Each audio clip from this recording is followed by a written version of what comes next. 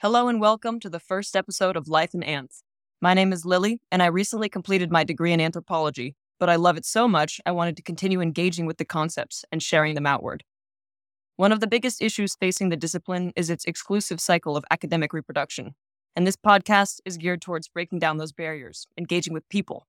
They are, after all, what we study. The goal of this series is to get you thinking about your own world and applying the anthropological lens to it through the concepts we work with throughout. I really think this is the best way to learn about anthropology because theory can be, well, really dense. I want this podcast to be thought-provoking and engaging because I think anthropology is key to creating a stronger, more equitable, and compassionate future for all people. Really quickly, I would be remiss not to define anthropology since it's a question you'll get asked a lot. When I get asked this question, I always tell people it's like sociology, but with qualitative research. And that's a big oversimplification, but it is famously difficult to describe. Really, we study people, what they do, their cultures, which conveniently we define as a thing people do, and we write what's called an ethnography. I'll get into what ethnography is and how we write them in greater depth down the line, but we have to first learn a little bit, which is exciting. Get pumped. I was debating what kinds of questions to ask for the first episode. Do I go broad or do I keep it simple? The fun part of studying anthropology is that you can really ask anything that pertains to people. There's a whole world out there to study, to think about, to ask about. But today I thought I'd keep it close to home and talk about a college town. There's nothing more convenient for me to study after all, since I went to school in one. Well, kind of. Welcome to A Tale of Two Wellesleys. Let's get into it.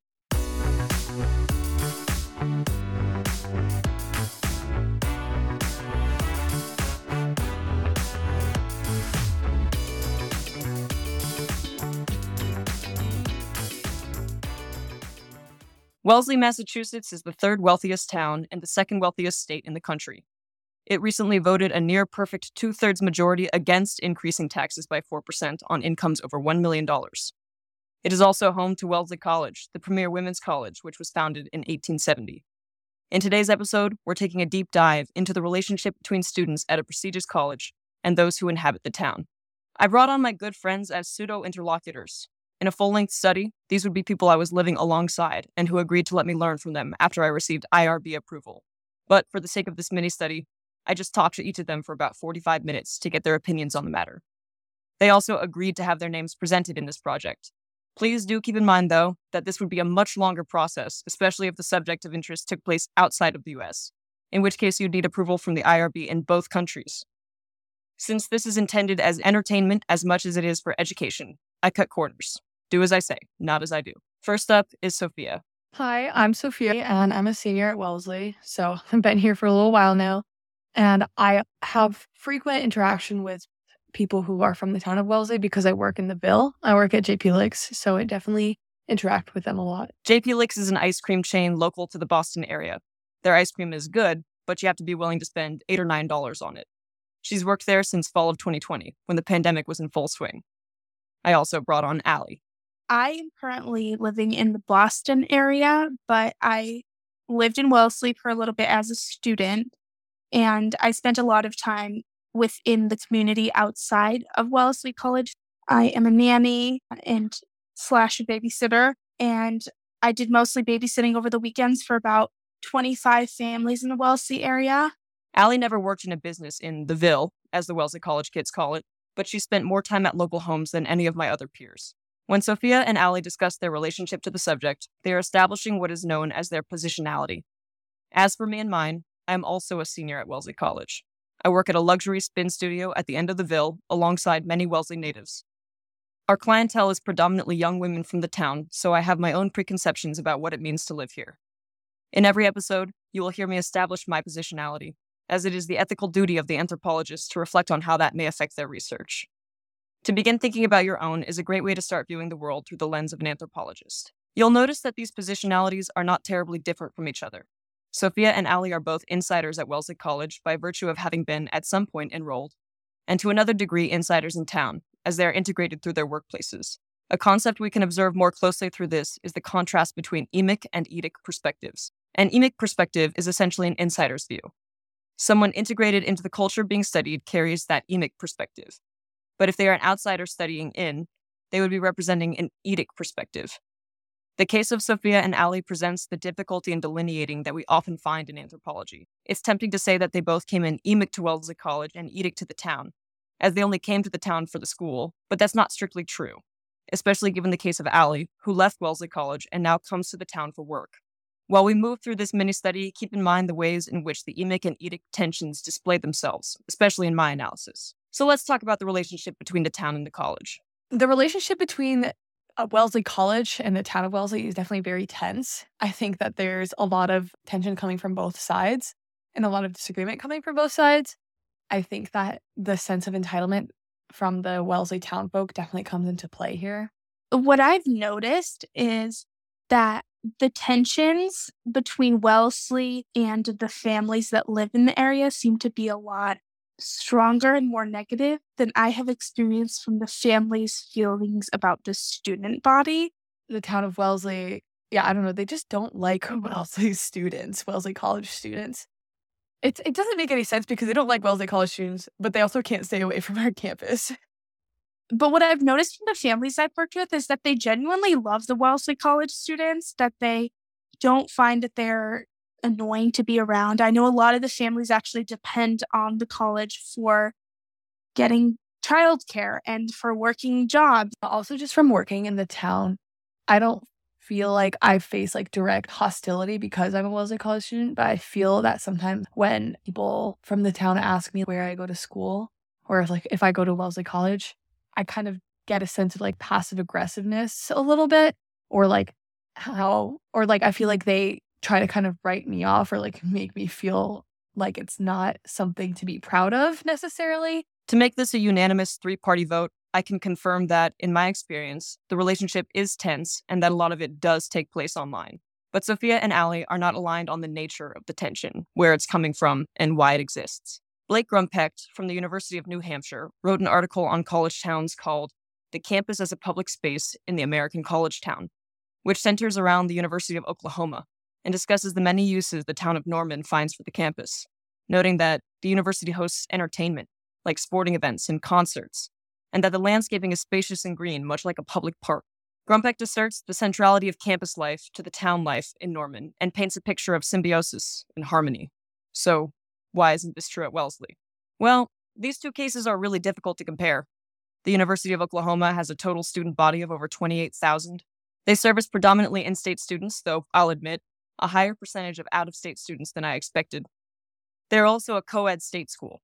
In contrast, Wellesley College is less than 10% the size, coming in around 2,300 students, pulling from across the country and around the world. In a staggering new statistic, I learned that just about half of the student body is fluently bilingual, and whereas the University of Oklahoma is over 60% white, Wellesley College comes in at just around 40. Never to forget also its status as a historically women's college and widespread representation of the LGBTQ community. All of this is to say, there's a lot of diversity at Wellesley College, and definitely more than the town is used to seeing. But the colleges are not the only difficult comparison point. Norman, Oklahoma has a median household income of around $59,000, whereas the town of Wellesley's median household income sits around $226,000. The demographic of Wellesley is definitely very affluent, very white. Affluent and white. Just you drive around and you see how wealthy people are, and then you're like looking around and you're like, this is just one type of person around this town. Looking at these demographics is a good place to start thinking about what might create rifts where there may otherwise be harmony. In this case, the case of Wellesley versus Wellesley, let's first examine the tensions themselves and then examine the structures of power that may create them. They act like they're entitled to everything on our campus, and it gets really frustrating. Like during COVID, we had closed off our lake path, which like people could come on campus usually and walk around the lake and walk around our campus. But for COVID reasons, like the campus was totally shut down to the public. And there was just a whole uproar there, and they just could not respect that. And also online, there was a big fuss about it as well in like Wellesley town Facebook groups and stuff like that, where they kind of really, really railed on Wellesley students, calling us privileged. The path around the lake that was on the campus was closed off to the public, obviously for safety concerns, because there was this kind of bubble around Wellesley College, whereas the people in the town believed that because they paid their taxes or however ways they contributed, they were allowed to go around the lake. And tensions began to run high when that opportunity was no longer afforded to them. Out of just these families who, just like everybody else, were kind of sick and tired of being stuck inside, wanted to go on a walk with their family. And I think they addressed that and may have just been asking in a curious kind of way, when is this going to open again? In my own words, the year is 2020, and the college has tentatively reopened to the students amid the COVID-19 pandemic, who are not allowed to leave campus or invite visitors onto it. Only one student is permitted per dorm room, and if another student enters, masks must be worn. In order to increase social distancing, students are attending classes both online and in large, sometimes makeshift classrooms. I personally attended class in a chapel, where my professor lectured from the altar. The residents of the town of Wellesley are used to using the campus lake, Lake Wobbin, as a walking path. But due to college guidelines about visitors on campus and their comparative lack of restrictions, they've been barred from entering. In response, they take to a Facebook group called What's Up Wellesley, which some students have joined. Usually they discuss events happening in town, but the conversation has turned to one of controversy. They assert that if they can't walk around the campus lake, we shouldn't be allowed to shop at their stores. They say, after all, they pay taxes for our campus, and we don't pay taxes for their town. Personally, I find no logic in this argument, and neither did the rest of the student body, who used their own Facebook group to discuss the frustrations they felt with the town. So, now that you've heard 3 versions of the story, of the great tension over Lake Wobbin, Wobbin Gate, we can start talking about power and privilege. Other anthropologists may advise you differently, so don't think of this as a universally acknowledged truth. But if you're ever trying to unpack the structures at play in a given circumstance and you're unsure of where to crack the surface, thinking about power and privilege is a really great place to start. So we've established that the town of Wellesley is affluent and white, 2 words used by both of our interlocutors. Wellesley College, as we also established, is diverse, including diversity of socioeconomic status and racial diversity. Keep this in mind while we briefly divert to the topic of replacement theory and purity narratives. One common phrase anthropologists use to illustrate the concept of purity is that dirt is matter out of place. This comes from a really famous book by anthropologist Mary Douglas called Purity and Danger. A really simple way of thinking about it is that dirt in the garden is not dirty, but dirt in the kitchen is. Dirt in the kitchen can infect the food, which belongs in the kitchen. You'll have to use your imagination to draw this one out, or hey, read the book. But this concept of matter out of place forms a major piece of the platform for the existence of nationalism and racism. Pure is also conveniently the prefix of Puritan, which makes this explanation really simple. A good, pure person in the US context is a money-making, God-fearing white American. The fear those pure people hold is that dirt will get in and infiltrate their way of life, ultimately destroying it.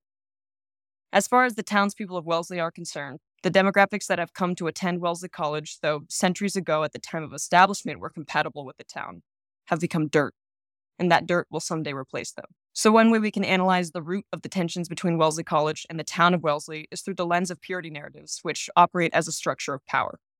I encourage you to think of other purity narratives you encounter in your life. We'd love to discuss them on the show. Before we finish, let's think once again about our interlocutors and their respective opinions on the matter. Each with a foot in both worlds, they tend to fall on opposite sides of the problem in conversation with one another.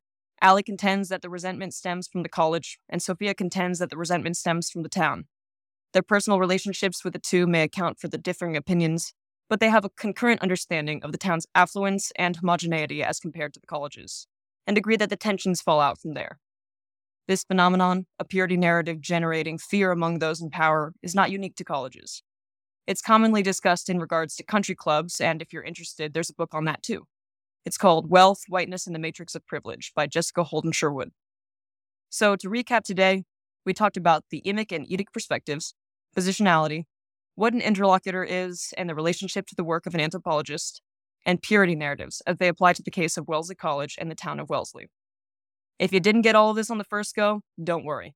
Concepts in anthropology are complex, and learning them is an iterative process. I promise you, they will keep coming up, and soon you'll be talking about them without even noticing it. If you're interested in learning more, check out the episode notes for materials referenced throughout. Stay tuned for more episodes to come, and by all means, go ruin some parties with your newfound knowledge. Until next time, so long.